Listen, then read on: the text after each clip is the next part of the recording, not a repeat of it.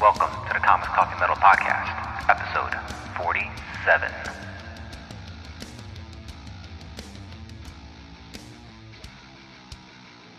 Greetings, everyone. Welcome to the Comics Coffee Metal Podcast. I'm your host, Don Cardenas. I hope you are all having a fantastic day. I am recording this intro on my fancy new microphone. It's not that fancy. It's like a level and a little bit up of the one I was previously using. Most of you probably aren't going to notice a difference. It's not like the one I was using before was bad, but this one, it's gonna give me a few more options production-wise, and also it makes things a little bit easier for me post-production-wise with cleanup and stuff like that. And you know what? I've been doing this show weekly for a while. The number's been going up a little bit here and there with the listenership, so I decided, treat yourself, right? On that topic, numbers have been increasing on the podcast, which I'm really glad to hear because I want people to hear the conversations I have with these awesome creators, and hopefully that translates to more eyes on their work and them getting a little bit more success. And so I think I'm going to keep going weekly for a while. We are rapidly approaching episode 50, and that's kind of blowing my mind that I made it to 50 episodes. I mean, for a while, I kind of thought like after 50, I'd probably stop, shut it down. And then after, we're getting closer to 50, I was thinking like maybe I'll make it to 100 episodes and I'll shut it down. But it seems like I have more and more people asking me to come on the show. I'm finding more and more people to ask to come onto the show. And it's, really cool. I'm really happy to see that people are connecting to it in some way or excited to come on. And that makes whatever extra little bit of work this is very much worth it. So yeah, I guess you're stuck with me doing this for a bit longer than I ever thought I would be doing it. So thank you. Now, I can't yak on too much because I have some great stuff to recommend this week. And additionally, I have a pretty long interview with Chuck Beebe. So, you guys heard me talk about Chuck a whole bunch the past few episodes with the giveaway from his Noxious of the Void album, which, I said ended, but this is your last chance. Just hit us up on social media, or hit me up on social media, at Don Cardenas Art, at CMX Coffee Metal, and I will send you a download code and a link to go get it from Bandcamp. Again, his EP, Noxious of the Void, it's just really cool, and it's free, and you should feel bad if you miss out on getting a free cool thing from Bandcamp. Okay, our comic book recommendation for the week is the Free Comic Book Day first issue of Bountiful Garden from Mad Cave Studios. It is written by Ivy Noel Weir, drawn by buddy and former guest Kelly Williams, colored by Giorgio Spalletta, lettered by Justin Birch, edited by Steens, and some really great book design by Diana Bermudez. Bountiful Garden is a sci-fi effort, and my buddy Kelly is kind of known for doing more horror type stuff, more creepy, dark things, and it's really cool to see him apply his style to sci-fi. The premise of the book is a group of very young explorers are on a terraforming mission. Something happens, they're woken a little too early, and they are in an area of space where there are things where there should not be. So naturally they have to think on their feet and decide to investigate a few things, and you can tell things are not going to go well. The issue ends on a pretty cool cliffhanger, and it seems like a really fun, cool setup. Now, one could say that the, sci-fi mission gone wrong, having to investigate weird thing is a bit of a trope or all that, but it's fun. It's a fun trope, right? Like it lends itself really cool to just opening up to a different type of story, or any kind of story. It could be horror themed. It could be something that just goes the absolute other way. And I think the genius move here is that the characters are all very young. They are, probably, no real ages are given, but it's, I want to say, early teens.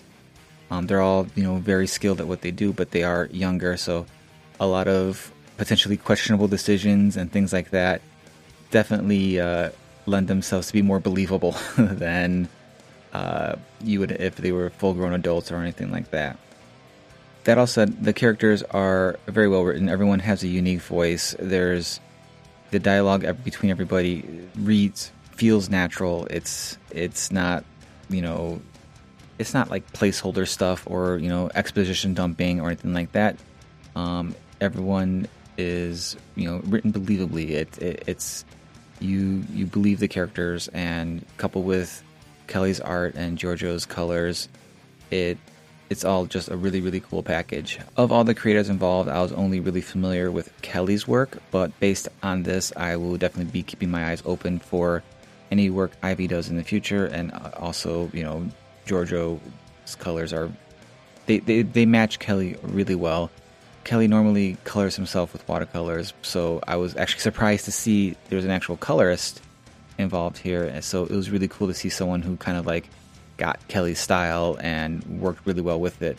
So yeah, that was a pleasant surprise. Everything in this book is done very well. I'm also not familiar too much with Mad Cave's output, but they seem to be attracting a lot of really cool creators and having a lot of cool community-driven promotional things happening. So I am looking forward to seeing what they are doing into the future.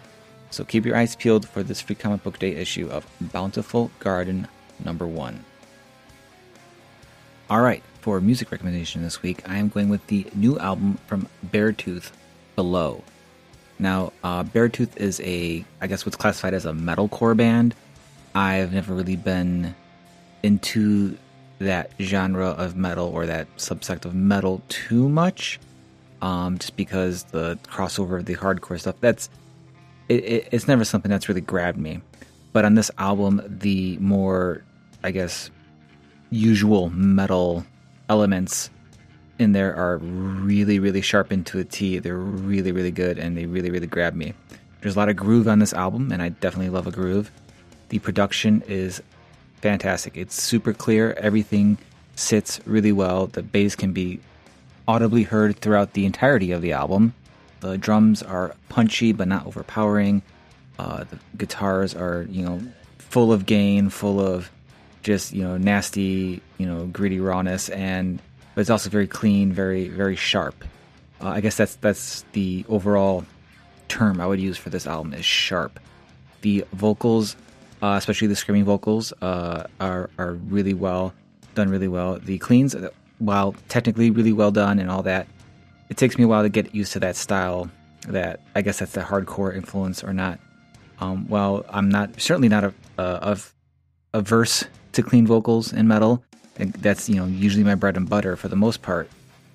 It's just this particular style. It takes me a little while to get into, but I'm definitely into it in this album. There are a ton of great tracks. The opener, Below, and the follow-up, Devastation, are definitely some of the more metallic tracks on the album. But the album also ends with an instrumental called The Last Riff, which is very, very heavy and very, very awesome.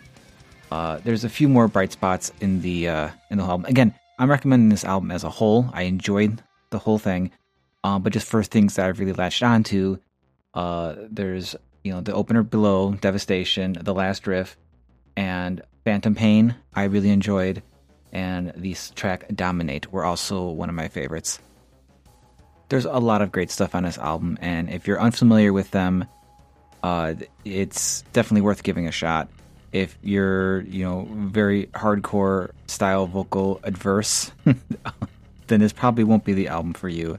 But if you're open to that, I definitely think you would enjoy this album. I think it's time I go back and start listening to more of their previous releases and see if now if I can latch on to them and really connect with them, because I couldn't before. We'll see. I'll see if I can update you on that. But yeah, Beartooth, Below, I think it's a great album. Brand new, out everywhere. You can get everything. Here's a sample of my favorite track, Devastation.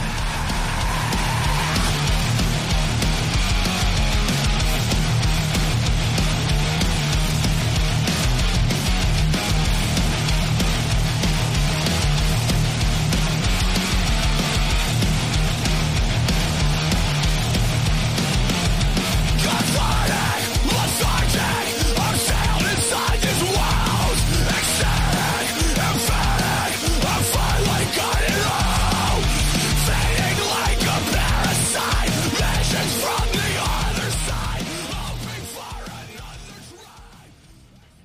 Okay, time for my guest. I've already mentioned it before. You've heard me talk about this man and his work many, many times before on the show.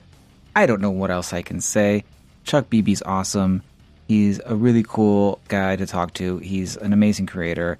And yeah, this was not a super long time coming to chat, but it was something I was very much looking forward to, and I'm incredibly glad we were able to make the time and do that. So let's go right to it. Chuck Beebe, let's go. So, beginning of the year, I kind of changed the format of the show where I was doing comic book recommendations and music recommendations along with an interview, as opposed to having those being separate episodes. And I decided, like, maybe, I don't want to draw too much attention to things or make it seem like I'm looking for any type of, fake approval or anything like that. But, if I'm saying something nice, which I am, maybe I should just tag the creators and see if, they appreciate it or whatever. And lo and behold, thankfully, I not only really enjoyed Black Metal and your EP Nausica the Void, I tagged you in it, and from there we've actually kind of had a lot of really great, cool music and recording conversations and all that. And so I'm kind of glad I started doing that. Otherwise, I don't think I would have our paths would have crossed in this manner. So there's a ton more stuff I want to talk to you about Black Metal, about comics, about all your great artwork and your awesome music. But first, Chuck Beebe, I have to ask you, Comics, Coffee, Metal, what are you digging right now? All right. Well, the question is, where do we begin? Do we save, is this like a thing where you save the best for last? Like, do we save metal for last? If whatever you want. It's run the gamut. Like, we've skipped topics before because we've gone off on tangents about coffee or comics or whatever. So it's your discretion, my friend. I will not skip any topics. First things first. I don't know. Let's start with coffee then. Let's start with coffee. I'm not like a crazy coffee man, but I do like to drink coffee every day. And like you, perhaps a little too many coffees. I got more into coffee later in life when I started learning about calories.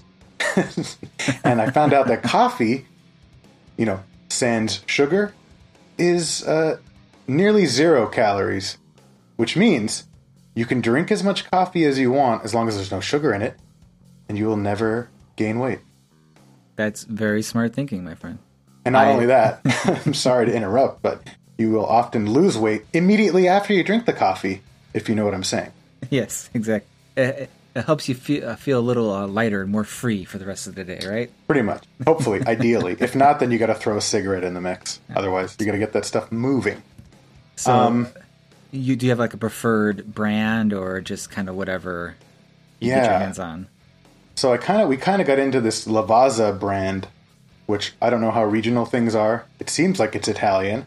And they have this dark roast that has a very chocolatey kind of vibe. And I can consistently put the right amount of beans in there to get the right flavor every morning. It's also one of the few dark coffees that I can get my wife to get behind. Mm-hmm. So it's nice. The problem is it's usually you've got to pay $10 for a bag.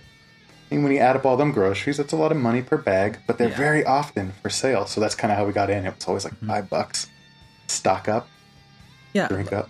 I think Lavazza is a national brand. I see them around. As we mentioned before recording, you've listened to the show before, so I'm a big fan of Rootless Coffee. Mm-hmm. And I'm actually drinking a cup of their dark right now because we just gotten a small French press again, so we can make a 1 cup, nightcap if we want. So I can understand where it's it gets a little pricey, but that's kind of our one real indulgence is just buying nice coffee. No, I like it. I mean, it's fun. I just get into this routine of just doing the same thing all the time, and it's just I don't have to make that decision anymore. But I've had some nice coffee. Like when we were living up closer to Pasadena, this is some local LA talk for none of you. There's a great place up there called Jones Coffee, and I know that they also package their stuff and parse it out. I found out about it from that Comedians in the Car Getting Coffee show where Jay Leno was the guest. And he was like, "Man, I never drank coffee in my life." And I was like, "No, you're an idiot." But that place was really good. But I'm gonna make everybody unhappy right now. Say, on the reg, I'm going to Starbucks. I'm getting a giant cold brew, and I'm just drinking it. You know, a lot of the criticisms I've heard and I would have about Starbucks is not the cold brew. It's always the just the hot coffee. To me, I just can't. But I know my wife really likes the iced Americanos and stuff like that. So, and she's not a fan of the hot coffee from there. So I think you're safe. I think that's a safe. You won't draw any ire from coffee enthusiasts. I walk by a boutique coffee shop with my giant Starbucks, like a real dirty American, while these wannabe Frenchmen are sitting out there. Just hiss at you as you walk by. Yeah, doing their work, quote unquote, looking at books. I don't know what's in them. That's.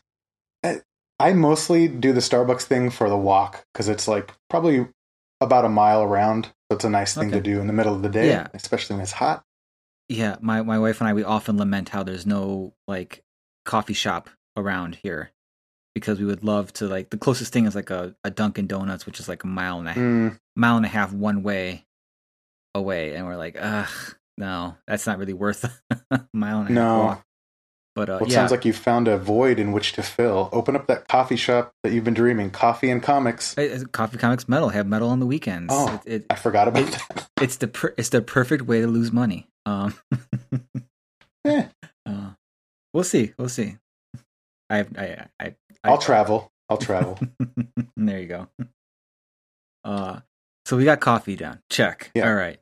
So comics. What have you been reading lately? Have you had time to read? You're a very busy guy working on a bunch of stuff. Have you had a chance to read any comics lately? That's the hardest question, which I feel the most shame about is I'm not up to date on the newest comic stuff. I kind of have checked out to some degree from following comics on the day-to-day. I love comics, obviously. I have a great affinity for the medium. But I feel the last thing that I read maybe was I grabbed some stuff to look at, and it was some of those Elric adaptations from the 80s. Oh, wow. Or other Michael Moorcock stuff. That's kind of the last thing that I read. Maybe a little bit of Walt Simonson's Thor, which that was always a blind spot, so I picked up a graphic novel of that, and I've been slowly making my way through it, spending time looking at all that art. Yeah, I picked up the Simonson stuff on Comixology. They had a big sale about it. And yeah, it's just been that's one of the first things I read when I was a kid, sneaking into my brother's room to read all his comics because, being the younger filthy-handed brother, I'm not allowed to go touch his stuff. But going in there and sneaking in and reading the old Simonson stuff or Secret Wars and all that. Yeah. It really brought me back. So when I saw it was on sale, I'm like, oh, I gotta do this. And then just rereading it, I'm like, man, this guy, he had it figured out. And just, I've been dying to get my hands on his new series, Ragnarok, because he hasn't, he's only gotten better with time and wisdom and age. So he's still pumping out just amazing work. So I hope they get him on the show one day, but we'll see. That's a pretty big get, I think. I don't think he really does podcasts, but I feel if you just go to a convention, you could just find all of these wonderful folks and just say, "Hey, you want to do it?" And they'll say 90% of them will say, "Sure." Yeah. I'm really tempted when cons start back up. The big one in Chicago, C2E2. Though I love tabling at it, I'm almost half tempted just to get a portable recording, a decent recording mic for my phone or something, and just walk around and just interview people on the floor that I probably wouldn't be able to get to sit down for a whole thing. But they're there locked at the convention. What are they going to say? No. Yeah, they got nothing better to do. You can even get that refusal on mic. Yeah, exactly. Oh boy. So no, it's kind of the thorn in the rose of making comics, right? You don't have time to enjoy the ones you do. Before the show started, I kind of mentioned doing the show weekly now, I have to make time to read something new. I'm thankful enough that I'm able to find plenty of amazing stuff. And especially, amongst peers and friends who are making awesome things. I can be like, hey, can you send me a PDF of that? Yeah. And then, thankfully I know very, very talented people. So it's like easy to recommend this stuff. But yeah, I totally get where you're coming from with that. It's tough. Yeah. And you know what? I haven't gotten into the digital comic thing yet, so I probably should get on this Comixology and then partake of it. But I have this also bad habit with comics and many things, buying it and then not reading it. I have a stack of things I need to read. And I'm also sure there is some stuff that I'm just forgetting and I'm having anxiety that I should be giving a shout out to a friend or something like that. But that's always the thing, right? When it's like, oh, what are you reading or what are you enjoying? It's like, oh man, I don't want to miss anybody. It's kind of like on Twitter with those like follow Friday hashtag things where it's like you want to like, hey, this person's cool, you should go follow them. And it's like I can't do those because I'm like, I'm gonna miss somebody. And I want anyone to feel like I'm like not thinking there's someone, just some variation of that feeling. It's just like, oh. So much potential for anxiety. Yeah. Yeah. And I give myself plenty of that to begin with, so I just remove myself from that equation whatsoever.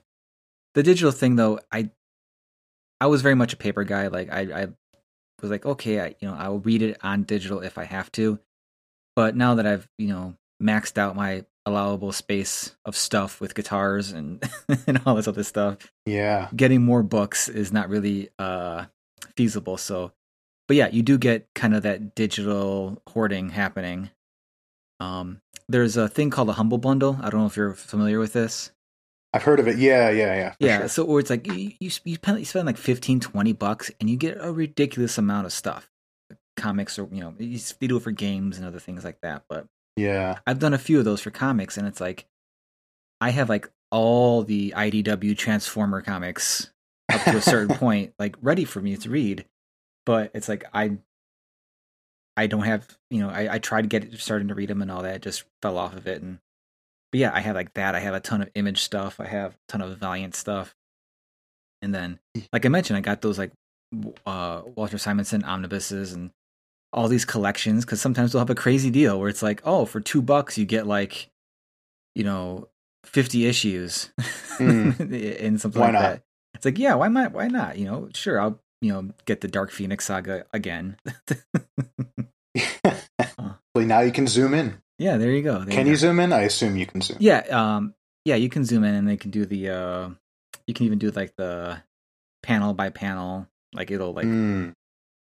It'll show you panel, or sometimes it'll like scroll across the panel, the guided view. That's which is kind of neat. I don't use it, but it's kind of neat if you just want to like look at something closer. Yeah. Do you have like an iPad or anything like that, or are you? Yeah, I'm like relatively technologically savvy, okay. Relatively, but not here for some reason. Well, my first tablet was like a Samsung tablet. It was like a barely like a. It was nice because on the you could draw on it, and the digitizer on the screen was from they used the Wacom technology or whatever. So it was really nice to draw on, but the tablet itself, the tech in it was just absolute crap. It would like overheat and just it was outdated within a year. Like in terms of like I couldn't update the OS on it without having to like jailbreak it and like sideload things just so I can like keep things updated. It was but that's when I kind of first started reading comics. But the screen was like still smaller than what a comic would be. Yeah. So then once last year I got the iPad Pro, I got the 12-inch one, and I'm like, well, now everything looks gorgeous on this. So it's a lot easier to read digital comics on that. So I think the screen size was a big thing for me, I think. Yeah, that's a pretty big upgrade. And I've messed around a little bit too with that iPad, I forget the Procreate. Just messing around, and pretty impressive, pretty cool. Kind of is like a Cintiq in your lap. I think you could fool anybody with it. Yeah, I've done, the past year of work I've done has been all on the iPad. Oh, really? Yeah, and I was never really a digital guy. I still prefer, pen and ink and nib and stuff like that. But it's nice having that portability and having that ease. I was doing some stuff digitally with Clip Studio. and I got Procreate too, and I like Procreate. It's really great to like just open up and start sketching and drawing. Like, Yeah. no muss, no fuss. And if I had just started drawing digitally and had no prior knowledge of Clip Studio, I would be perfectly happy making comics in Procreate. Like Clayton Henry, I don't know if you're familiar with him. No. He's a really great artist. I think he's working for DC right now, and he does all his stuff in Procreate. And yeah, but since I know Clip Studio, like, and the mobile version is now pretty much the same as the desktop version, it was like, oh well, for making comics, I use the Clip Studio app, but I've never used that one in any format. It's if you're familiar with Photoshop, yeah, the interface is very Photoshoppy now. Before it wasn't, but now it's kind of like you can kind of figure things out from there. And there's a ton of tutorials as well.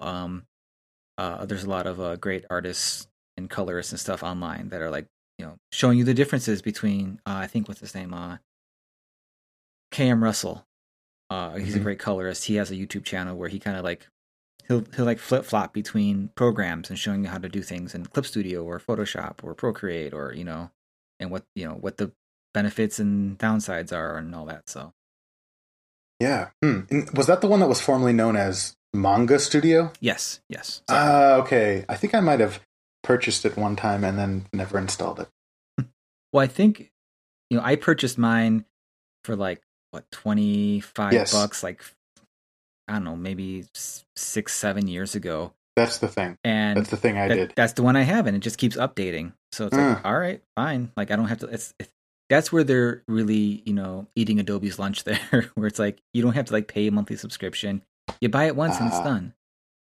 That is good. But boy, that Adobe suite, it offers so much. Also, that you get like all the fonts and everything, licenses. That's pretty nice. Yeah, I don't know if Clip Studio has that too.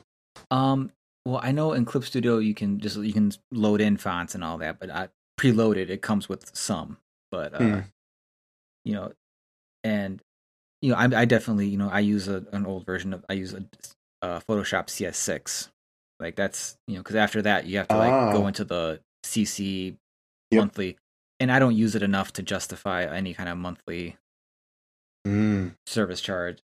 So I have that, and I have like an older version of Premiere if I do like a video thing or whatever. But I'm not trying to like poop on what Adobe can do or and all that. But screw them. But in terms of like for comic artists, like Clip Studio's really listening, and Procreate is as well. And I know Sketchbook, that program, they just branched off into their own company because I forget who owned them before, but now they're going to like start integrating more comic friendly things like perspective tools and stuff like that. So there's going to be some competition for that. So yeah, but for, other multimedia artists and stuff like Illustrator and all that, like I see why you might be stuck in that ecosystem because, one, if, they are the standard.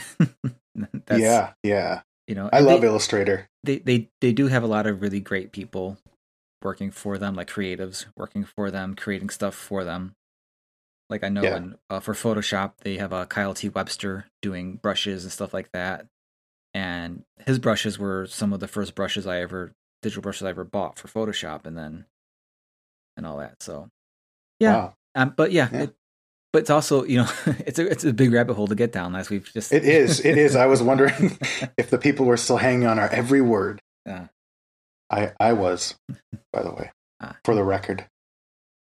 All right, so we've nailed we said we're gonna hit all three. So let's get to the big one, metal. Also difficult because I was like, oh God, what am I listening to? And it's a lot of things. Okay, let's see. Where do we begin? Let's start with last weekend. I went over to Amoeba Records in Hollywood, which is a pretty wild shop. Yeah. Pretty big, impressive place. And I went there because I was like, hey, I talked to the buyer about, them carrying Nosk of the Void, and they took a few copies. So I went in and spent more money there. I said, hey, let me help your bottom line. And you helped me. And I picked up, are you familiar with the black metal artist Xasthur? Xasthur? No, I can't. It's a one-man, I recommend. I don't know exactly how to describe it other than it's a very unique take on black metal. Very, American. The artist, I think he goes by like Malefic or something like that. And he's like just out of Alhambra, which is just outside of Los Angeles a little bit. Very cool. Also went on and started doing some more like acoustic stuff recently. Very cool too. But this new record that just came out is a collaboration between Xasthur and Casket of Dreams. And I don't know a lot about Casket of Dreams, but I think the fellow in that band is kind of like one of the progenitors of this dungeon synth stuff earlier. Okay. So it's kind of something like that. Maybe feels a little like it would fit in some like Italian horror movie. Not black metal, but it has a certain amount of evilness that is present. Very atmospheric. Pretty cool. I just checked it out this weekend. So I was digging on that. The other thing I've been just started to listen to, basically because of something I have to do. This Lingua Ignota. I don't know how to pronounce the name, so I don't even want to try to be cool. It's like less. It's hard to say it's metal, but it is absolutely extreme. It's kind of like, I don't know, like some sort of starts off with some sort of like kind of maybe 60s, 70s kind of like Judy Collins kind of happy flowers, good times, and then it just like descends into complete utter hell, like melting your face. And it's just mostly like this. It's this woman, and she just has a very impressive, rangy vocals, and the music is ranging from ambient to like very like heavy, like chains clanking on the floor, just all kinds of stuff. But very cool, very intense, very extreme. And geez, I don't want to speak too much about things I don't know about, but Makwa Hitul, they're like, I think they're American, but it's like a Mexican-American kind of black metal operation. It has this sort of like Western vibe to it, like almost like a Ennio Morricone like kind of thing, but it's like absolutely black metal, very brutal. This most recent one seemed to be about like Banditos or something like that, but like, or a murder ballad kind of thing about like an outlaw south of the border. Very cool. Highly recommend. That's cool. Yeah, they're named after it's like a blade. It's like a sword club. with. You ever see like it's like a club and it has like these like blades, almost looks like a ancient chainsaw. Yeah. Yes, absolutely. Like analog chainsaw. It doesn't spin, but it's got enough to murder good. Yeah. So, I'm writing all this stuff down so I can go check it out later. Yeah, that one I love. It's like a 3-song EP. I think it's on Bandcamp. It's one of those ones that I've like been trying to hunt the cassette down of, and it's just too difficult to get whenever people do a pressing. But yeah, that one is a treat. We've got Panopticon's new album, which is called And Again Into the Light. I'm not like super aware of this artist. I feel like that's something you're not allowed to say if you're like a black metal person, but whatever. I just started checking it out. This new album starts off very acoustic, and maybe like for 7 or so minutes, it's like very mellow. It has a foreboding vibe, but then when it gets like fully into the black metal stuff, it's very intense and very true black metal. So digging on that. Yeah, I don't know. That feels significant. I'm throwing about a bunch of things here. You've named like basically 4 bands that like I have no idea who he's talking about, but I have something to check out now. Which again, as I've said before on the show, like is a nice selfish thing for me. It's like, oh, now I got some cool stuff to go check out. When it comes to like the black metal stuff, I'm still just kind of dipping my toes into a lot of this stuff because for the longest time, like the production of a lot of it was really a barrier for me. Like the lo-fi kind of stuff. I never was I didn't have an appreciation for it yet. Though, it wasn't I never like was like, oh, this is stupid or whatever. It's just like, it's not for me. I didn't get it. but I'm slowly, I'm getting there. That's how it happens. I'm getting there. Very infectious. And I think the more of the stuff that I'm getting into is the stuff that's kind of like not the traditional black metal stuff. It's like kind of more, offbeat kind of stuff. Or a lot of stuff you're mentioning, the way you're describing it, it sounds like they deal a lot with textures and things like just creating more moods and vibes with everything, and along with the probably the lo-fi production and like super inaudible guitars and things like that. And so I'm open to it for sure. Good. But yeah, I'm just like, I think I got to find like the right stormy night while I'm working or something. Yeah, or you just got to find the thing that's going to hook you. Yeah. I don't know what that is. Like, within all these really like ugly things, there's often rather beautiful melodies that some of the bands will like put in there, or something very interesting that maybe hooks that side of you that isn't comfortable with this more like avant-garde approach to sound. So yeah. I think that's how it happens. I mean, you don't come out of the womb ready for black metal as much as every black metal head would like you to assume, unless you were born split souls of a demon. That's true. I am going against my own brand. Yeah, what was I going to say? Oh, I was going to say, have you ever gotten into the band Ulver or listened to any of their stuff? I've seen that name floated around, but I have not. Oh, man. Okay. Here's your homework. I don't know. Maybe. The band Ulver. Very, like, maybe, if not my favorite, one of my most favorite outfits of all time. Norwegian band. The word Ulver means wolf. What I would do is I would start off with their original trilogy. So this is 3 records. One of them is like super raw black metal, and perhaps like the rawest black metal. Like their intention was just to make it sound as raw as possible. Like it's kind of the one that everybody thought, oh, maybe this was the thing recorded in the woods, that kind of black metal vibe. But like in the first song, and it's loud and it's intense and it's buzzing. But they also throw in this like moment where they play these like classical guitar stylings, and they're just beautifully like super skilled. And you're like, oh, it kind of lets you know like this is their intention. They are doing this on purpose. It's not that they're bad musicians. It is that they are trying to be dark and brutal and edgy, which sounds lame if I am saying those words right now, but in the 90s, it's very cool. Très cool. And the second album, I'm not sure the exact order, but the second album is kind of European folk music. So they're kind of the ones that really brought that in, I think. I don't know if that's true, but there are other, like I think Satyricon started using these sort of like folkish things, and folk is always very present in a lot of European bands. But it's like it's not metal. It is decidedly not metal. That might be the third album. I don't know the order of it. Well, I'm looking at their discography right now, and the first album is something called Bergtat. Oh, okay. So that's the one. So start in that order then. Okay. That is the one where it's metal with like these choir vocals. Okay. Then there's Nathan's Madrigal. That is the one that is like intensely violent sounding, very raw. Okay. And then there's Feldsanger.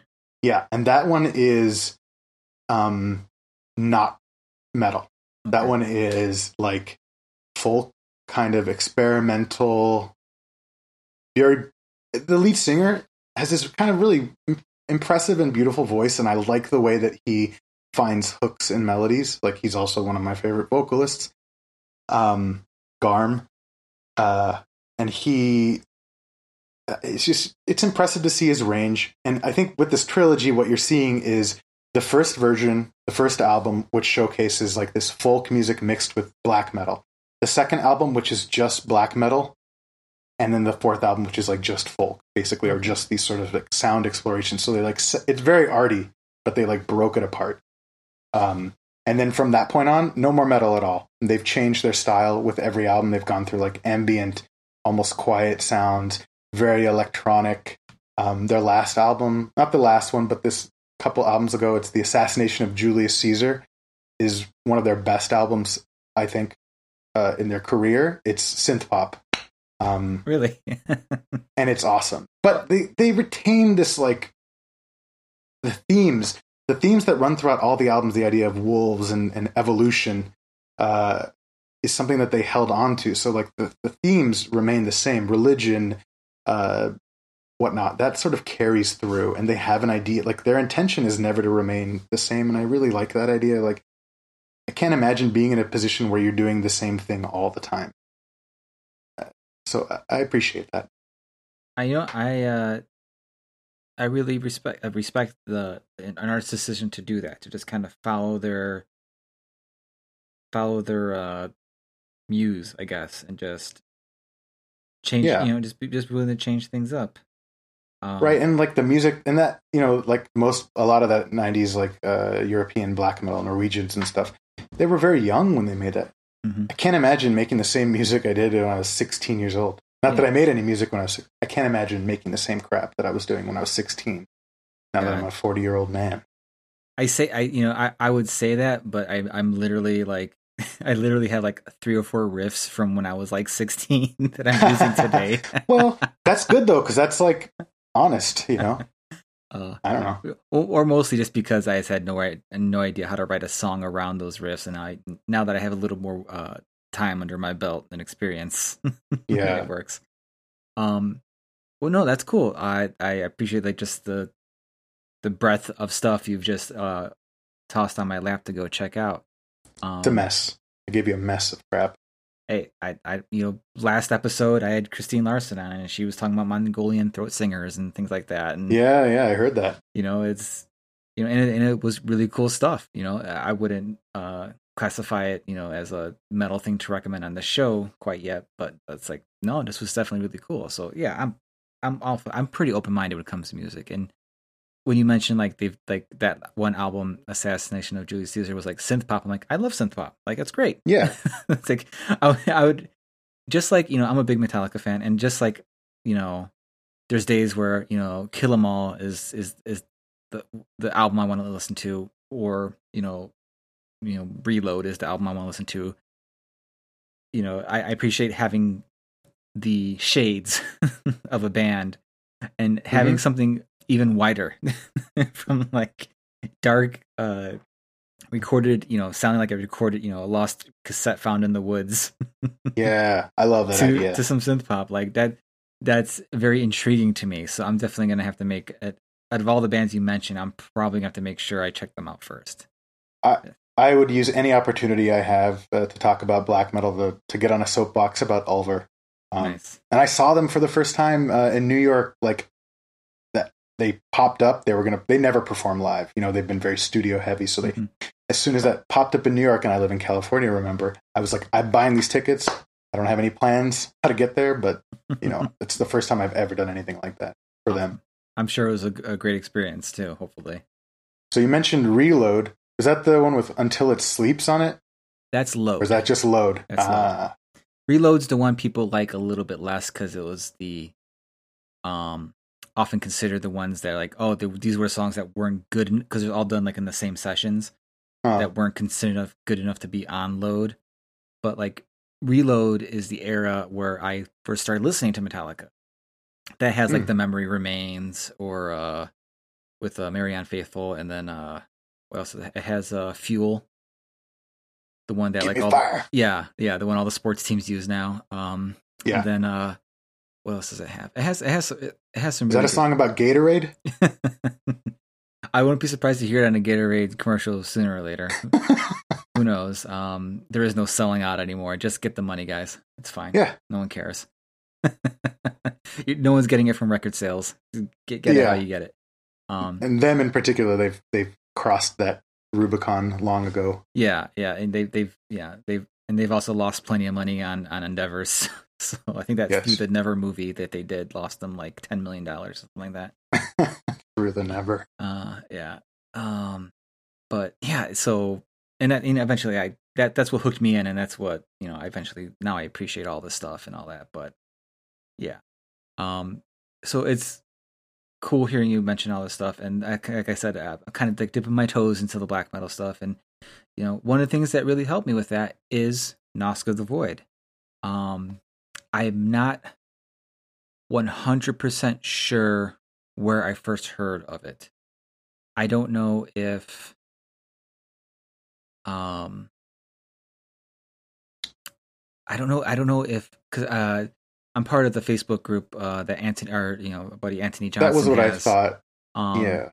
has, where he posted about it. I swear I heard about it somewhere else. I know you'd done some promotion for it. It's possible, or I might have been, reading black metal and looking you up and seeing that somewhere.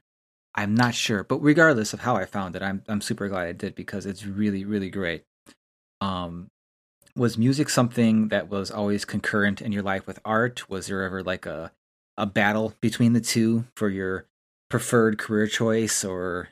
Oh, no. First of all, I do want to say thank you very much for the kind words and all the stuff that you've been talking up Nosk of the Void since you heard about it, and I really appreciate that. It's been tough to figure out how to get earballs on things. I'm sorry I said earballs. That's perfect. But let me go back to that question, which was, now I've slipped my mind. You said, is it? Oh yeah, okay. Yeah. We'll pretend that I actually just answered it. Here is the answer. The answer is, this is the first thing that I've ever done with music, other than just messing around.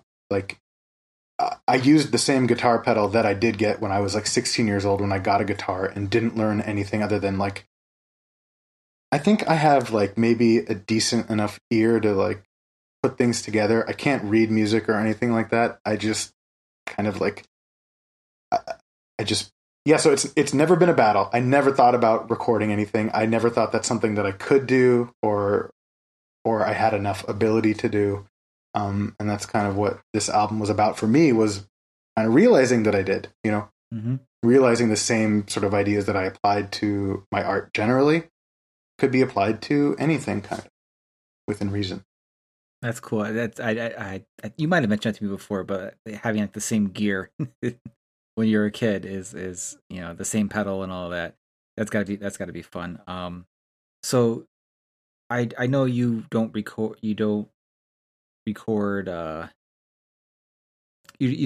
stuff all digitally. You actually have mics and amps and stuff like that, and guitars and all that. So what's the rig you're running right now? What's the guitar and amp and all that you're going through? Right now, see, I'm actually very bad at tech stuff. So I just picked up a new pedal. Are pedals amps as well? I don't know. I mean, there's some pedals that are actually, they got tubes on them. Yeah. That it's pretty close to being an amp. Yeah, so my digital audio workstation is just some crap that I got 7 years ago, with the intention of maybe making music 7 years ago, and I didn't do anything. So now I finally put it together. I don't think it's really up to snuff, but maybe it was kind of cool for me to just use something for black metal with that lo-fi vibe. I was it's okay if it's not perfect. And it really was just about me getting something done, putting the energy towards it. But yeah, I just got a new pedal, which is probably a very common one, which is the Boss Harmonist. Where I think that's, oh man, I'm knocking over stuff. Yeah, the Harmonist, and it's one of those ones that adds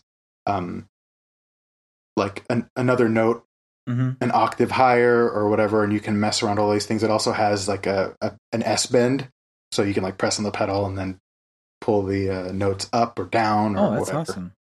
So I've kind of been playing around with that. I haven't recorded anything with it yet, but I definitely like how it makes the sound fuller. So right now, and I got, speaking of Metallica 5 minutes ago or 10 minutes ago, I got this Kirk Hammett's guitar pedal, his company. Oh, the KDH.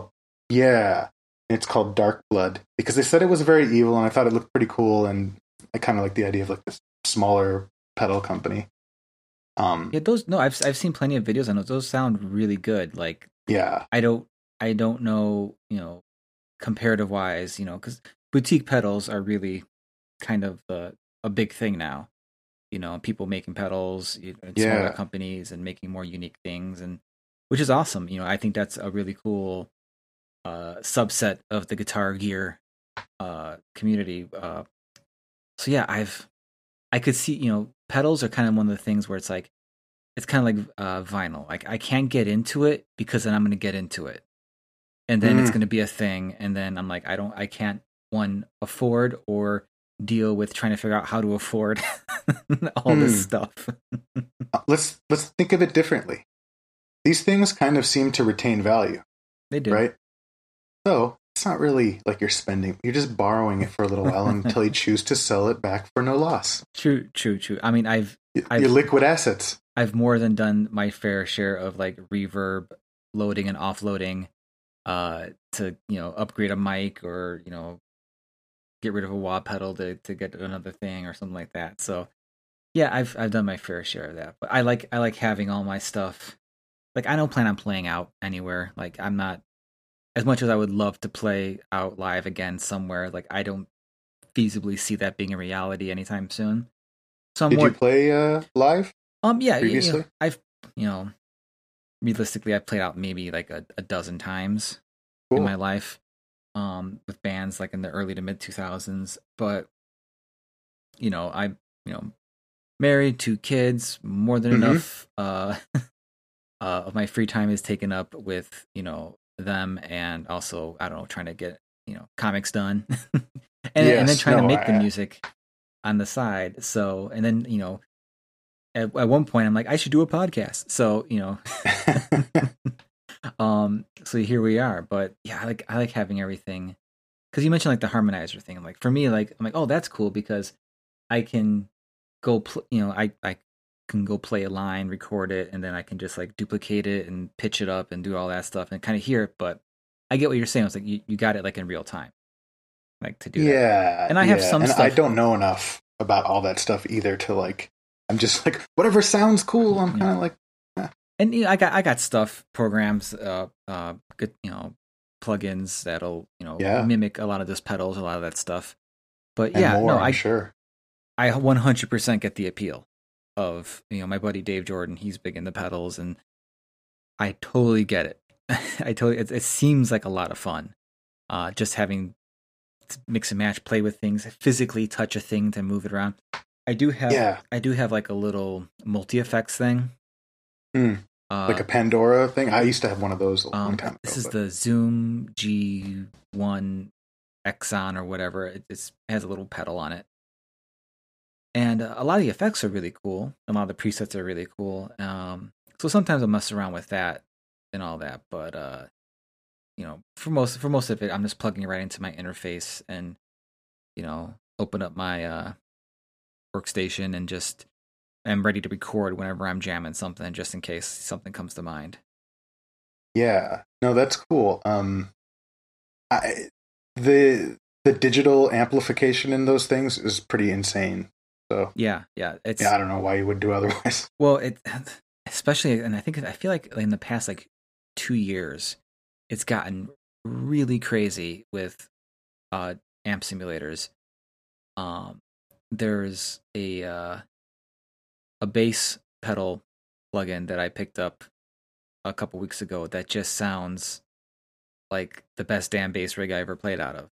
Like bass is a little bit easier. Bass is a little bit easier to do. But like even guitars, like there's so many companies doing amazing stuff. There's this company called Audio Assault that they released a 5150 amp simulator. 5150 is a very I'm terrible at letting people know like something, because some people listening might not know what the hell a 5150 is. 5150 is a guitar amp designed in conjunction with Eddie Van Halen, and it's pretty much been on every single metal record that you can think of for most metal bands have a 5150 somewhere in their discography. It's a very popular amp, and it's often imitated, and it's often simulated. If you go online, there's tons of amp simulators for it. But yeah, they just released one, and they sent me an email like, "Hey, we got it's on sale for it's normally like $50. It's on sale for $10." I'm like, "All right, I'll get whatever. It's $10." Yeah, I spent $10 on stupider shit. So I get it. I'm like, this thing sounds like amazing. And I'm like, A-Bing it with like a demo of something similar that's 5 times the price, and I'm like, this is like identical. Like it's ridiculous. So if you're ever thinking about getting a recording and just kind of like drifting into the digital amps, like it's real easy to get really great sounds. So much to explore, so much I don't know. Yeah, but overwhelming. Then like you said, you did something, you know how it works. So now you could just you found your method. It's all about finding your method to get things done, I think. Yeah, and it's just been learned. I mean, it's what I've been doing this whole time, is just trying to figure out how to do it. Lots of error, lots of mistakes in many parts of this whole project. But yeah, like I've got a lot to learn, and that's exciting. And I'll get upset many times and want to throw things, but I won't. I won't throw them, right? Well, as long as no one's getting hurt, I think, and nothing's getting damaged. Maybe throwing things here and there might be a little more cathartic than we need it to be. I find that I have to kind of overcomplicate things to like a crazy degree before I'm like, wait, this is too much, and then I can like pare things back and like start thinking simpler. I might fall into that same category. I was thinking about that yesterday. Just the idea of like starting at you're coming through the back door almost. That sounded really gross. You're going through the back part and you're like, I'm seeing this thing as a whole and I'm trying to like understand it from taking apart a car or something like that, versus like trying to build a car from the beginning, like, or a model kit or something like that. You're like deconstructing it first. Yeah. I'm trying to get, I'm trying to decipher what this thing is in my head, as opposed to trying to build to the thing that's in my head. Which is, something that's also, I struggle with art-wise as well. It's just like, but I think a lot of artists struggle with that. It's just seeing the thing in your head, not being the thing that's on the page. Yeah. Though I'm a little more forgiving with the music, though, I think so. Yes, I'm the same. Starting off with a blank page, just nothing. It's not a thing everybody can do. No, just starting with zero. With art, though, man, like I only it's been a while now, a couple of 5+ years, where I've kind of transitioned to like solely digital stuff. Not that I've done a lot of digital comics work, but digital art generally. And boy, it's a lot easier to like get what's in your head out when you can just undo and erase versus like physically erasing. I have a very heavy hand, so when I would put pencils down, like if anybody ever got my originals, which some people did, of like black metal or something, you could see like the pens just scraped into the thing, and 100%. I am with you all the way. I have such a heavy hand that, inking digitally is a godsend, because I can, adjust the tip enough to where it's like, even though I'm pressing down to where I would have this big thick ass line, which thick ass lines are great if it works with your style. But yeah, it basically it tempers that a lot. And also, getting started digitally it's a lot easier, I think. Sometimes if I'm staring at the blank screen, I just kind of start scribbling, or like just like drawing something that's probably not what I'm supposed to be drawing. But then eventually, like, you start kicking in, like, okay, so this, then I can start doing this. I still have to do like thumbnails and all that. I find it easier to do those just with pencil and paper. But that's easy enough. I can just do those pencil paper, take a picture of it on my iPad, import it into Clip Studio, and then start refining from there. Technology, it's great. No more scanners. Man, and like scanning 11x17, and there was like impossible to find an 11x17 scanner. There was like one brand back in the day. It was called like Mustech or something. Yeah, the Mustecs. And eventually it would break, and you'd have to go hunt down another one. I remember we had one in high school. I was in high school from like 96 to 2000, so that just in the cusp of like things becoming more digital, and Photoshop kind of made a thing, and so they had like the 11x17 scanner, and we had to be like, he scolded if we were ever like messing with it or anything like that. You know, I got this. And then cleaning the art up after you scan it. Yeah, terrible. Yeah, but now I got like a $200 Epson printer 11x17 scanner that's just like been doing just fine for the past 6 years. Totally. When I think we got I got like the Brother. I don't remember what it was, but it was one of those. But when that came out and you could get them for like $100, it was like, this is a game changer. Now everybody can scan their comics pages. Mm-hmm. What a dream! Yeah. No, I mean I like traditional, like the penciling was always hard on that like a hard paper like Bristol board or whatever because I would dig into it. But inking with like a brush, I love something very like zen about that because I can't be heavy handed with it because it's just not the way that the thing works. So I really enjoy doing that. So I haven't done that in quite a while, like used real brush or anything, but I almost have considered, maybe doing like the line work roughs in Photoshop and printing those out and then doing like traditional inks. But that sounds like a lot of work. It is, but it's rewarding. Aside from like some sketches and stuff, I haven't pulled out the pen and ink, much over the past year. And I have a short story coming up where I'm like, I think I just want to ink this one. Like I was gonna say manually, like I'm not actually doing the work on the. Yeah. But I think I want to do this one, traditionally, as they call it. It's just because it's just, I don't know, just kind of miss. I like using nibs, and I kind of miss hearing that scratch on the board, and all that little self-created ASMR. But then that one time when you just fuck up and you put your hand down on the wet ink and then smudge it all over the fucking page. And then you instantly realize like why you were drawing digitally to begin with. Or that time when you did a bunch of work and then you left, and then when you came back, your cat had ripped the page in half. It doesn't happen anymore. And you had to stitch it back in Photoshop. Get out of town. Yeah. Thankfully, when we had cats, my cats just prefer just sleeping behind the artboard. They didn't want to mess with the art itself. Kids, on the other hand, yes. Well, that is all your territory, sir. Yeah. But I can't imagine how you can do all these things with also having children. Very slowly. So, but hey, as long as you're doing stuff and making stuff, right? For sure. But you've heard me mention this on the show before. Like I do the podcast just because it's nice to talk to other adults.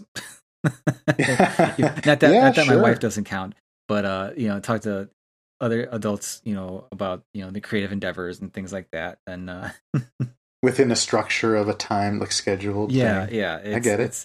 It's as creative people, you don't get that office time. You don't get to chit chat back and forth. And if I'm honest, I was never one for that anyway.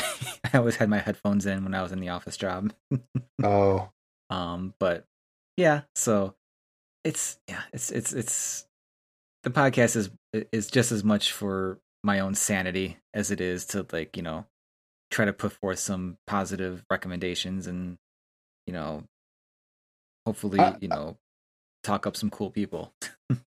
Totally. And I think you're doing that. I think the show's very enjoyable. Oh, and it's good. That. And like, I'm biased for many reasons, but being like a comics person or artist, it's always pleasant to listen to other artists talk, and when everything can kind of overlap in this manner, right? Where you have a lot of metal talk and comics and whatever, that's nice. There's the Venn diagram for that. Yeah, exactly. So, one thing I wanted to ask you is, so for you, metal, like, was that something you were all like? Was that like your first music genre that you kind of claimed as yours? Yeah. Okay. Was? Oh well, we can get into it. When I was very young, I was into like Def Leppard and Poison and stuff like that. When that was on MTV, I would see like Iron Maiden records at the record store and be amazed by Eddie. But like they wouldn't play that on MTV necessarily, or at least the times that I was watching. Again, as a child, but I have like a distinct memory of drawing like Poison's logo on the staircase, and I'm talking about like I'm 7, something like that. Then I kind of dropped it. Then I got into like punk, hardcore in high school, all that stuff, and then back into metal, and I came in through black metal. Like that's what got me back into metal. Oh, okay. So I wasn't even like one of those kids wearing Metallica shirts at school or anything. No. Although I did get along with them. I was like, they're sellouts, dude. You know, it's important that you listen to teenagers to tell you what's good and what's not. But it wasn't until after high school that I got back into metal. I think it was like through Emperor, basically black metal. And then I worked my way out, and then I got into Dio, and you know what I mean? Like I'm going backwards, like what I was talking about earlier. You definitely came in through the dark door. Yeah. Like I had no idea there was a Dio Sabbath. You know what I mean? Yeah. It's that's very interesting because I knew people in high school who had the Cannibal Corpse T-shirts and the Cradle of Filth and all that, and I was just like scary. Yeah, and I was just and they were very much like the, you know, oh, Metallica sucks and, you know, Pantera sucks, and, you know, no, it was like Metallica sucks. Pantera's all right sometimes, like. Yeah. So, wow, that's definitely. I was going to ask you what your first band, but you mentioned Emperor and all that. So, was that, you know, coincided with comics? Is that something that, you know, or was comics something that actually, yeah. And now that you mention it, I was into like comics when I was young. Like it was a way that I used to take piano lessons, which sounds like I was trained musically. I was an awful student. I did not remember or practice ever, and I don't think I learned anything there. And the teacher was not really like one of those teachers that really inspired me. You know what I mean? So it didn't really ever click, unfortunately, back then. But I would get comics out of the deal because I hated going to this piano class. So like my mom would take us to the comic shop like next door and, you know, buy a comic. Kids Happy for like $3 or probably $1.50 at the time. Yeah. So I went through that whole like 90s image phase. I was like all in. I think I bought every Image comic that came out that first year, multiples of like special covers and all that stuff. Like everybody did. And then I kind of like, you know, got into music and stuff like that and Friends and things in high school and sort of drifted away from comics. And it wasn't until after high school, which does coincide with metal, that my buddy was like, hey, here's Preacher.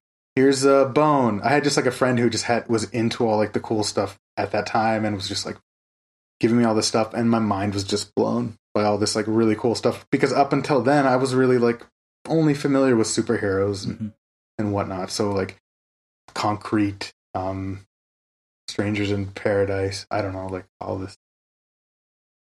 Like lots of great like stuff. Like that mid to late 90s wave of like just Sin City, right? Yeah, non superhero creator own stuff which kind of like really set the bar and set the, you know, foundation for a lot of the comics that are out now.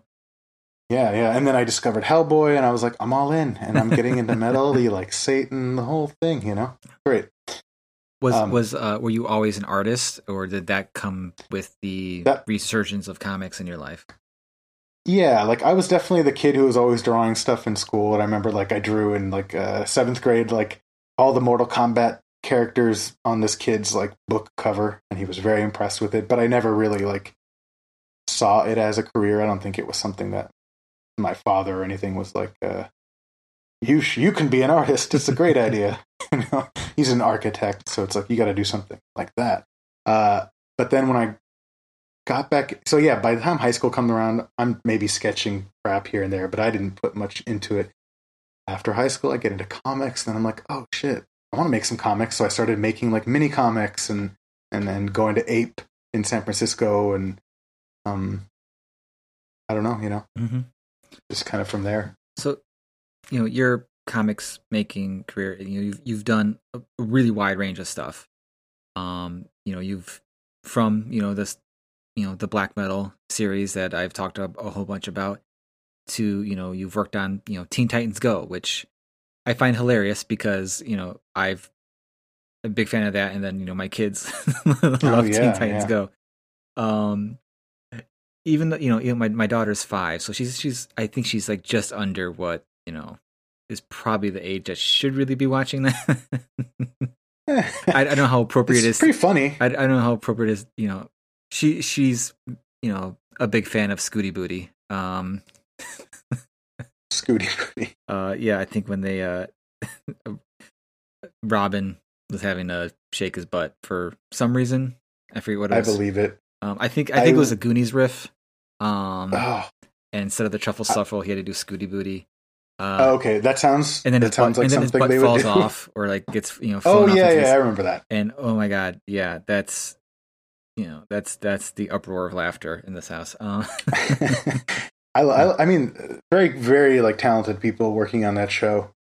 Really, really, really talented people. This like fellow Pete, who's kind of like running the show now. I think I haven't been there in a while. Very talented, like musically. So like a lot of the music stuff is his, and he's fully like powerful, like animator in his own right, and very impressive, cool cast of people, and very funny. Like that, the writing on that show is funny. Oh yeah, I really goes there too. I'm definitely laughing along with a lot of this stuff. So it was one of those things where like I'm certainly not a person who's like, oh, the cartoons are just for kids, even like the younger skewing stuff, because there's a lot of really great cartoons out these days. That I wish I had when I was a kid, to be honest, because you look back at the cartoons we grew up on, it's like these are legit toy commercials. Yeah, aside from like Batman the Animated Series. It's and then a few years ago my wife got me the X-Men series on DVD, and I tried watching that again, and I'm like, oh my god, this was best left in my memory. Like, as I still loved it and appreciate it. I'm still probably gonna rewatch it yet again some days soon.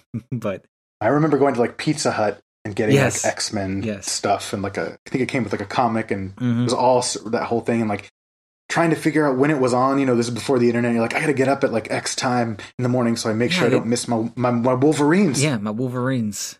And oh shit, Sabretooth's in this one. Oh yeah, it was cool. I mean, at the time, and I kind of like.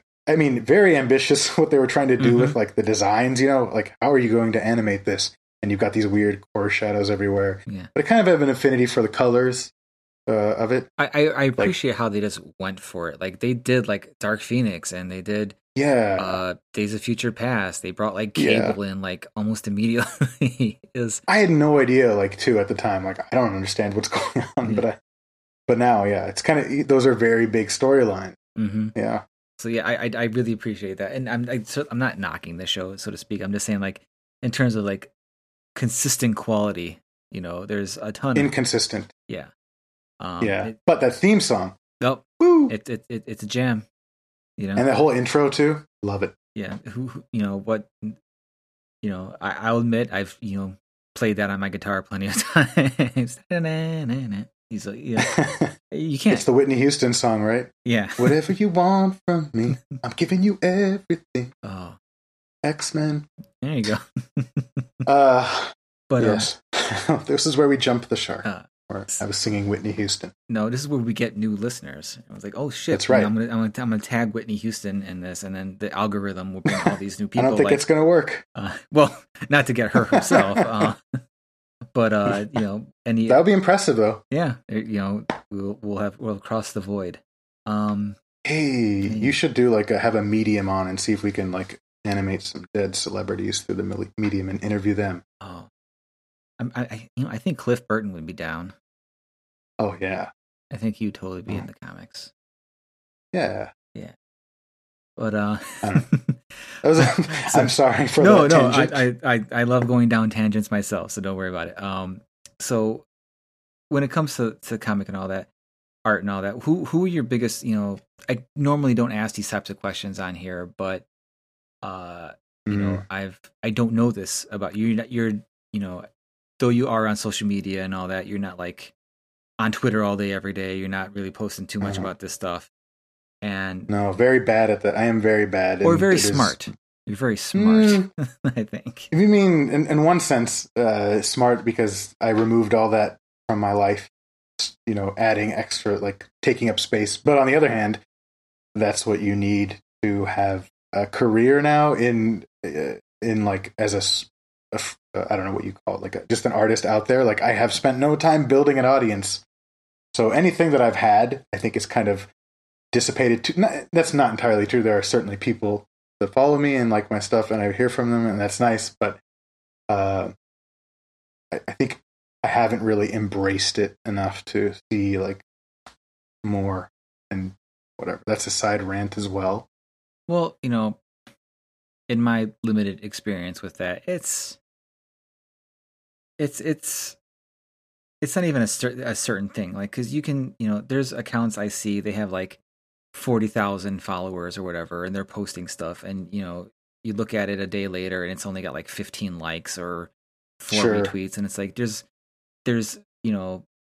followings, and then you have to talk about engagement. Like, I had a stupid meme like take off last week. That's or something like that.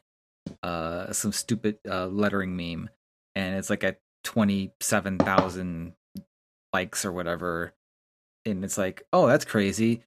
But I got like 2 followers out of it, and like and it seemed like for like 3 or 4 days, like my engagement for whatever I would post, normally expecting like a few of my friends or whatever to like or whatever, like that was way down.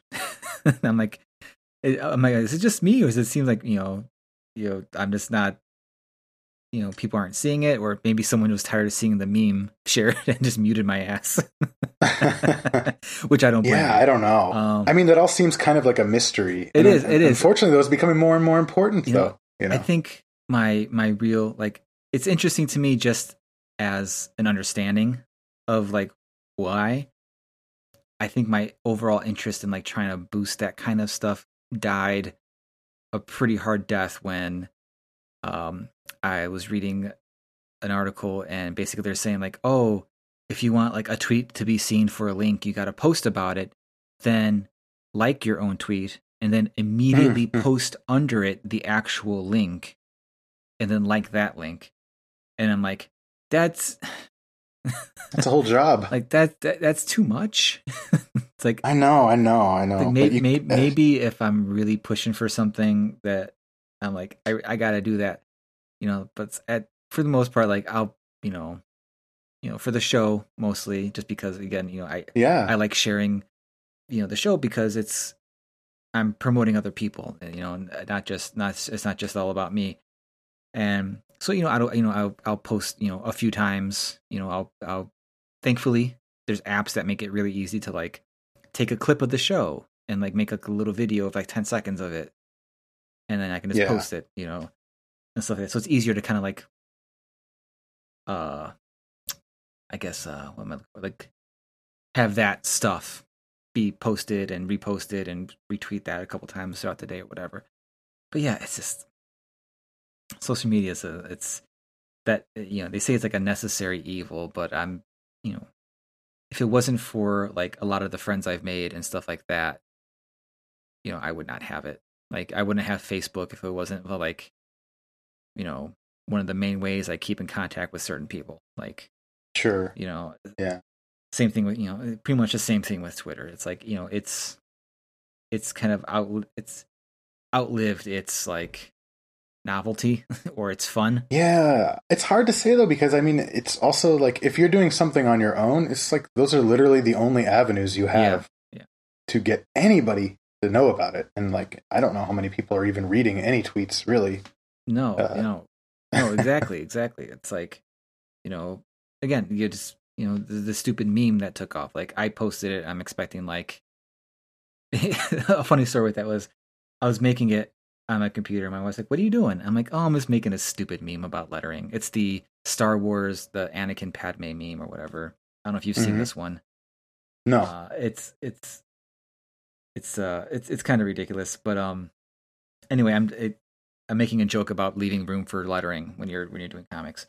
Oh, I did see that, and I do recall that. But I didn't know it was a larger meme. Yeah, but your point has been noted. I thought about it at the time. So my wife's like, "All right, I don't get it." So then I posted it, and she's like, "Did anyone like your meme?" Kind of busted my balls a little bit, and I'm like, "Actually, it was like 200." And then like it just over the course of like 2 days, she's like, "What's it up to now?" That's awesome. And then she's like, "Are you promoting anything?" Like I'm like, "You should have NFT'd it." Oh, I should have NFT'd it. Oh. and then I could have just jumped off a bridge. Because that's how useful that was. Yeah.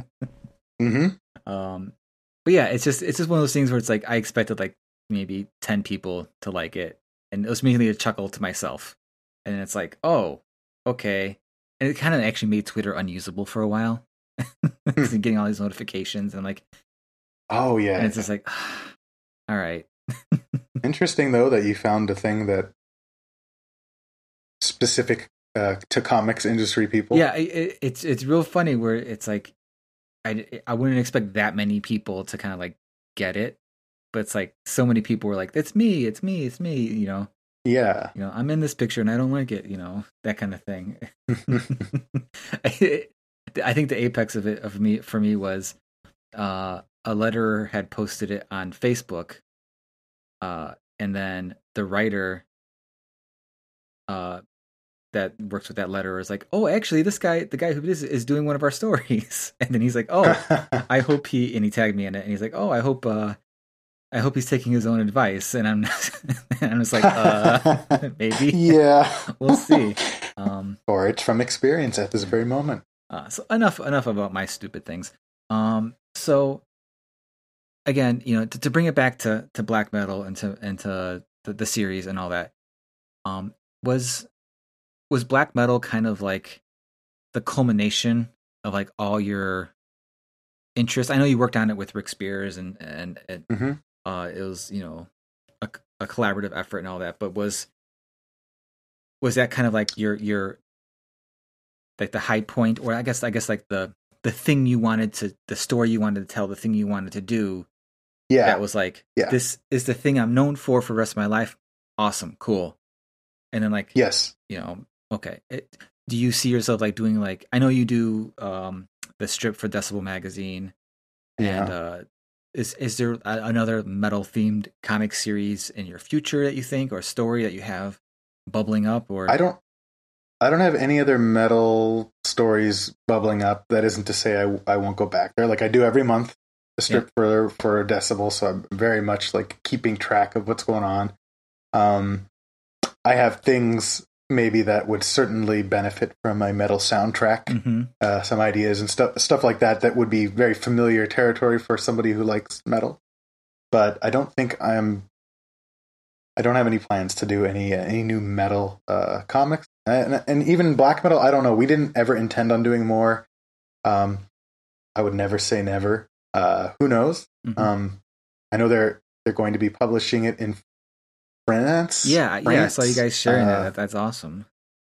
So like I'm excited about that. I want more people to see it and check it out, and who knows, you know, but there's nothing in the works there. But at the time, this was like the thing. Like I had done comics a little bit before, so I did a series with Steve Niles called Secret Skull. That was like my first professional gig for IDW way back in those days. And then I did like a short for the Flight anthologies about cats, like this cat with 9 lives that were like represented behind it, these little ghost cats. And then I went to art school, like college, and I sort of focused on that for a few years. And by the end of that, I was like, I want to do comics, and I want to do a black metal comic. And I drew some characters, and I was like, I had some ideas. And then I was introduced to Rick Spears at one of those Ape Cons in San Francisco, and I showed him some of the art and kind of talked to him a bit about black metal, because it wasn't something that very many people talked about at the time, especially. I don't think most people have ever heard of black metal at the time, other than people that were into metal. So, we talked about it, and he came back with an idea. We pitched it initially to Tokyo Pop, and they were on board to do it. But when we saw their contract, I think we were a little... I've heard about it. I've heard that story a few different times. Yeah, and at the time, there were like a lot of really cool stuff was coming out. Very like a lot of people that would go on to do impressive stuff. Their careers were putting out comics there, and they had an impressive office, and they were all very nice. We were kind of new to it, and we were like, oh, it's kind of got scared a little bit, and then we got an offer from Oni Press, because one of the guys that worked there was into black metal. Oh. And there you go. Metal is a back door of its own. It is. It is. It's a great unifier. Mm-hmm. Yeah, it's again one of the fun things about doing a show is that we all have like for the most part every guest has been a metal fan, so it's like we all have some of the similar touchstones with all that because while I can't say I started in black metal, we can I'm sure we keep talking. There's going to be bands that and we've traded bands back and forth Mm-hmm. in our messages and all that. We can find that common ground with just loud, noisy guitars grinding away. Yeah, man. I mean, I wear a lot of metal shirts when I walk around, and like, you're often running into people like, "Dude, awesome shirt" or whatever. Or like, I'm walking through Disneyland, and so I'm wearing an Emperor shirt, and just like one dude just comes up, like, "Oh yeah, Emperor, bro," and I'm like, "Hey, we could be friends. Maybe not with you, but generally speaking, you can kind of quickly know something. It's like a shortcut to knowing somebody a little bit." Yeah, it's really funny because I was running one day and I run on a bike path and I have a X-Men Phoenix symbol tattoo on my shoulder. Oh. And I'm running and I see this younger kid walk in and he's got like a really cool Sepultura shirt on, or Sepultura, whoever you want to call it. Yeah. So then I he's like staring at me and I'm staring at him and he's like points to his the corresponding shoulder, and he's like, gives me the thumbs up about the tattoo, and I point to my shirt and give the thumbs up. It's like, hey, we're both fucking nerds. Awesome. That's awesome. Yeah, man. But that was your best friend, and you lost. Yeah, that I had to get my miles. Yeah. Your kilometers. Yeah. So you kind of mentioned a little bit. Do you see yourself like in future comic projects, like doing music accompaniment to it? Is that something that's kind of an idea you have, or like an interest you have, doing soundtracks to a project or something like that? It certainly has crossed my mind. Yeah. Certainly. I also feel like that would help. I mean, help move more, get more people to listen to it too, right? If you have like this accompanying thing and it's like there's more to take in, and the more you have, the more attention you'll get, basically. I've had people, some like local comic shops suggest, when I asked, I was like, well, do you guys want to, maybe interested in having a couple copies of my record in your store that doesn't sell records? And they've always kind of been like, well, what if there was a zine that came with it, that explained how you made the album or all that stuff, and then all of a sudden you can sell it at a bookshop or indie, or different kind of place. Yeah. So yeah, certainly. That's awesome. Yeah, and we've had this conversation before. Like I do music for my books and stuff like that, and we'll probably continue to do so just because it's really fun.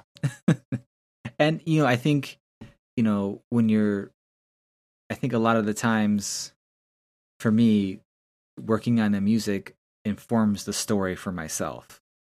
Like it helps me expand it in my own brain and like sure and do that. It's so yeah, I look forward to whatever music you have going on. Are you currently like developing stuff for another album, or I know you like just released Nosk.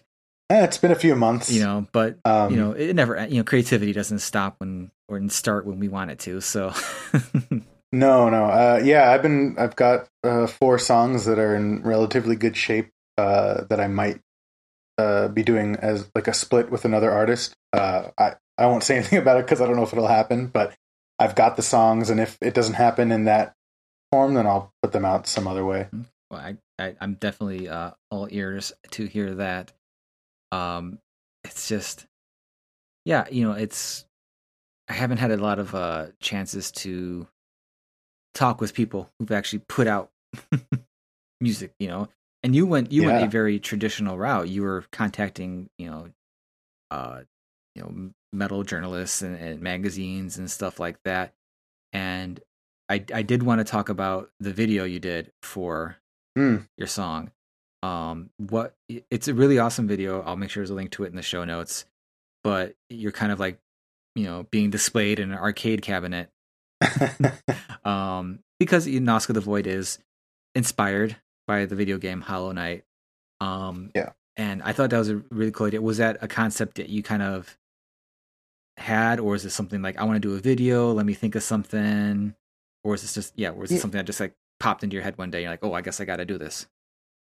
Yeah, when I was like, once I had sort of decided I had like 6 songs recorded at the time, and I'm like, okay, this is actually happening. I started thinking about the visuals, and I was like designing album art and different stuff, and I started having like video ideas that would just pop up, and I just, illustrated them down. I think my initial idea for that video was a little more ambitious.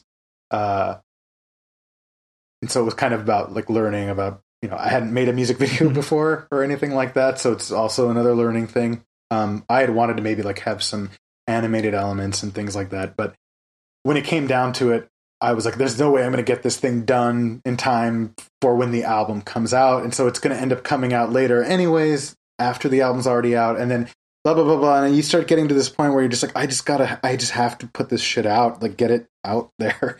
So we kind of did a more pared down version of the video.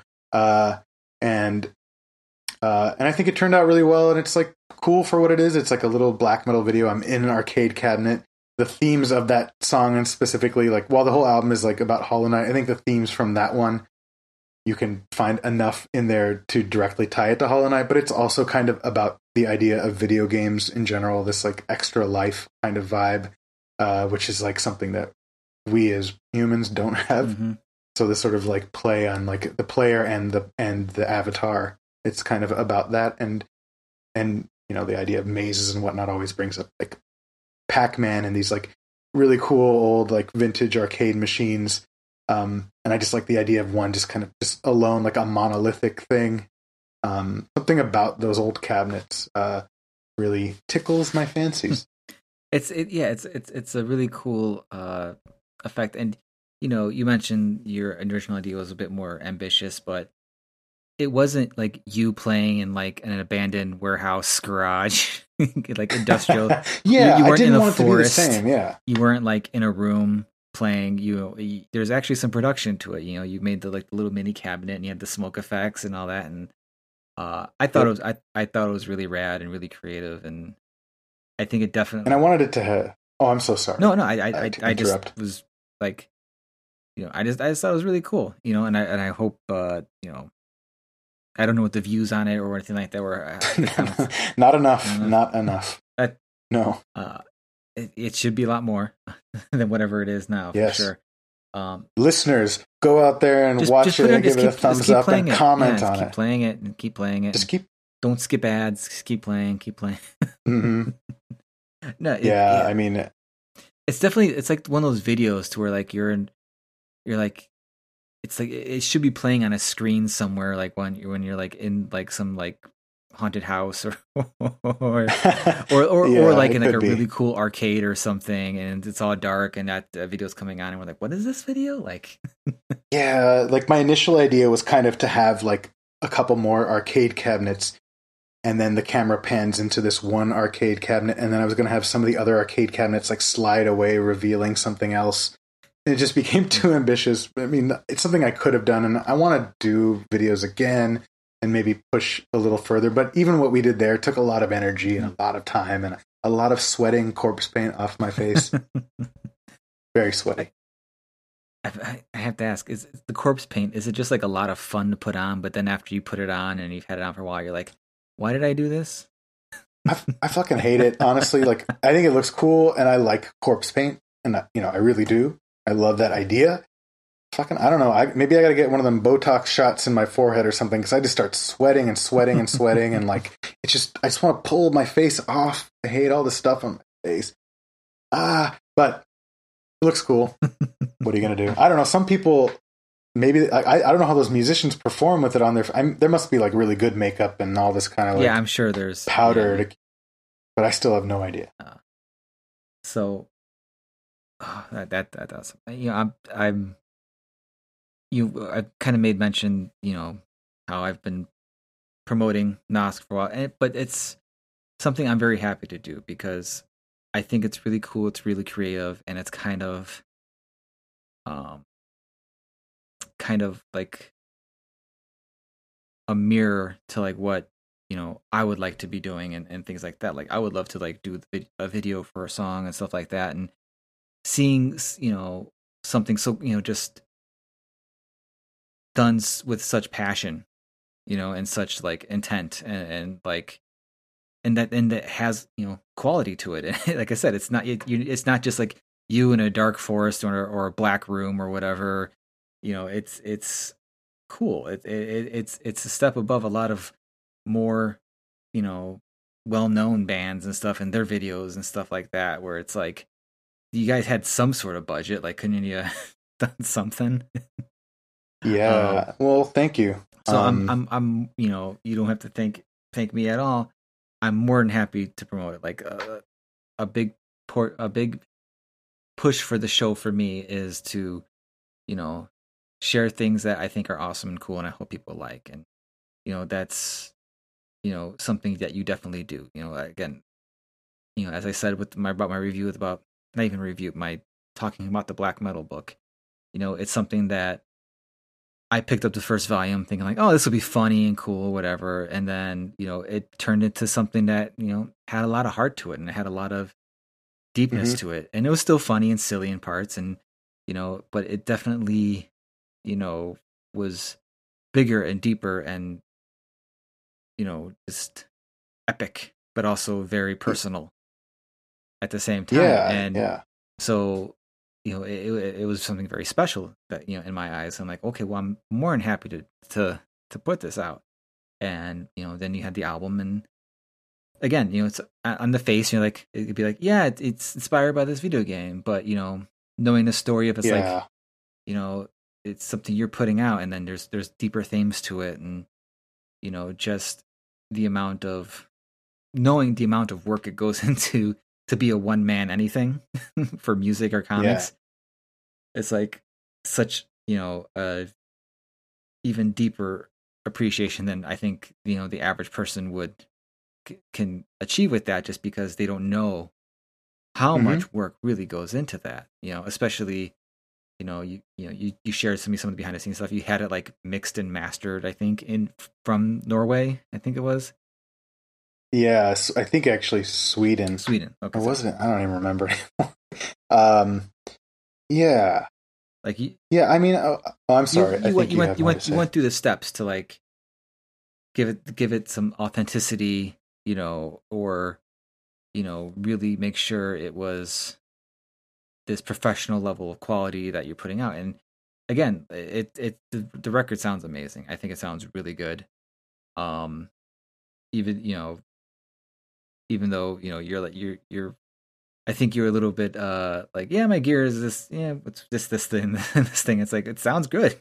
Like, yeah, well, I really appreciate that. I appreciate the recognition of like or you saying, that you see how much I put into it, because I put a lot into it, and a lot of learning and all that stuff. There's fears you have about like putting something out. Like, I'm like, well, is it stupid to make a whole thing that's like about a video game that only X amount of people have played? Will that close off the appeal to people who aren't in the video game, even though you don't have to know the video game at all to listen to it? So much to do, so much learning and all that. So I really thank you for that. I thank you for all the positive things, and it makes me feel good not to think that it's not a piece of shit, because like the big concern, right, is like, all right, I've been listening to this, I've had friends listen to it, but not like the metal world or anybody, and then to like have it come out and like what reviews there have been, and I've got some like decent reviews, have been pretty positive, overall. I haven't really received a lot of negative feedback, and that also is very rewarding. It's not about reviews, but it's nice to hear something, because I think a lot of times you put stuff out. I think you talked about this before too. Like, you put stuff out and you just want to hear something back. Yeah, even if it's from a couple people. Yeah, you want to hope it connects with somebody. And if that's in the form of a good review, it's, I've had reviews of my art and stuff where people were, heavily criticizing certain things I did. And then, but then they brought up like, oh, well, I really like this page or the sequence he did because he did this. And that, that pretty much negated any of the negative stuff for the time being. And, being stupid artists, we tend to dwell on the negative reviews. Oh, But I remember a review I got from Black Metal. I don't remember the guy's name, but it was for the first book, and he just like was complaining about how I drew the eyes weird, like they're kind of floating off the face, which I don't really do anymore. But I thought it was cool at the time, and he poo-pooed it, and then I met him in person, and I gave him shit about it, and he felt embarrassed. But also, like, was a nice guy, and I think he even like bought stuff off. Yeah, I engaged your reviewer once, and you never feel good after you do. You think you're fighting the fight for yourself, and it's like, no, I just feel like shit afterwards. It's not like I could stop. It wasn't my plan. Yeah. I just saw the name tag. He's at my booth, and then the words came out of my mouth. It wasn't like. Well, you brought up an interesting thing. It was like you said you kind of drew the eyes a certain way. You thought it looked cool, and that's something that always is in the back of my mind whenever I'm doing something. I'm like, well, this thing I'm doing that isn't like probably considered normal or whatever, is that going to be viewed as a choice I made, or is it something I'm doing wrong? Yeah. Well, it's hard. Yeah. It's rough. But no, who can you look to even? Who can tell you what's good or bad? I think many people have very little room to talk about art in general. Yeah. But yet have no problem talking about it all the time. Yeah. Even though they can't tell the difference between a sketch and a finished piece of art and da-da-da-da, you know what I mean? But, yeah. I mean, when it comes to reviews and criticism, things like that, I have tiers in my own brain of like, how much I'm going to weigh this person's opinion. And the first one is, did I ask for it? No, then I don't care. The second one is, does this person make things themselves? Then okay, they understand a bit of the process. I'll listen to what they're saying. Mm-hmm. There was this great clip of the comedian and the director Jordan Peele going around, and he was talking about how to take notes from a studio or whatever. And he was like saying like basically every note you get is valid. And he brought up an example of like just if this note says, "Hey, this is too violent," and you're like, no, this needs to be this needs to be violent. You don't take away the violence. You stop and you think, what can I do to make this person feel the way I do about this violence needing to occur? So it's kind of like, it's kind of like, okay, so this person's not connecting with this, even though I'm like, no, this is how it has to be. What can I do to make them, follow that train of thought and then connect with that? So yeah, and he's talking about like notes from studios or whatever. Studios. Well, all of theirs are valid because they all want to have their, they want to feel heard. Yeah, and you experience that in a lot of different creative positions. It was really about making them feel like you heard what they said. Yeah, definitely. I mean, certainly some notes you're like, yeah, that guy or that gal or whatever, and like they know what they're talking about. I will listen to what they're, I'm going to think about this. Mm-hmm. Generally, you want to think about it, but yeah. Well, I've had an absolute blast talking to you. I'm pretty sure we can keep chatting away about metal and art and comics and stuff, but I really respect you as a musician, as an artist, as a creator, and yeah, it's been awesome getting to know you over the past few months via Twitter and all that, and finally having a chat with you, and I can't wait to see what you're doing next, either music or comic wise or whatever creative outlet you take next. I'm down to support the Chuck BB train. So if you could let everybody know where they can find you on social media and find your work and how to where they can support all the awesome stuff you do. Yes. chuckbb.com. I haven't updated it in 5 years, so that's great. I would stress that everybody here, if you haven't yet, go to noskofthevoid.com. Give it a try. Even if you don't listen to metal, I think there is stuff in there for non-metal heads. If you do listen to metal, check it out. It's different. It's weird. It's my own thing, and it's what I'm most proud of, and one of the only things that I've put out myself all the way through in a very long while. I didn't go to a label or anything. I just put it out myself like a crazy person. And that would be where I would push people. Otherwise, you can find me on Facebook or Twitter. I haven't started doing the Instagram thing yet because I'm dumb. Instagram's tough. It's real tough. Yeah. It seems like a wasted opportunity so far, but I'm kind of waiting for that thing that'll make me treat it correctly, treat it professionally. Okay. So. All right, Chuck. Thank you again so much for coming on. Thank you for your time. Yeah, man. Thanks so much for having me, and it's been great to talk with you. I'm looking forward to more. Thank you for listening to the Comics Coffee Metal podcast. Please make sure to join me next week when I am talking to comic book creator, musician, and creator of the legendary X-Man soft serve, Bob Quinn.